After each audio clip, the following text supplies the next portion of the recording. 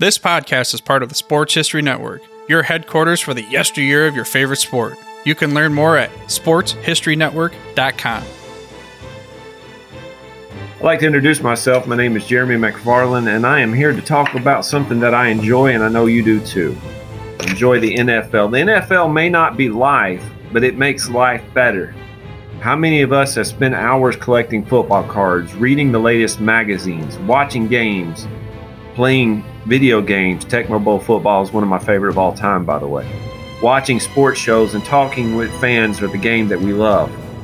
How many of us have had posters on the walls of our favorite player or team?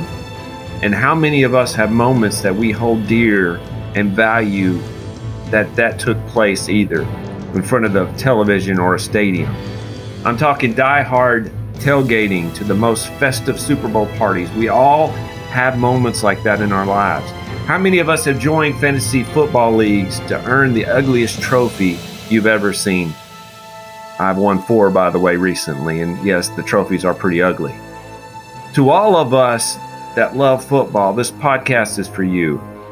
In the course of this podcast, I want to delve into the history of each and every one of the 32 NFL teams, along with the great players and plays which made those teams special.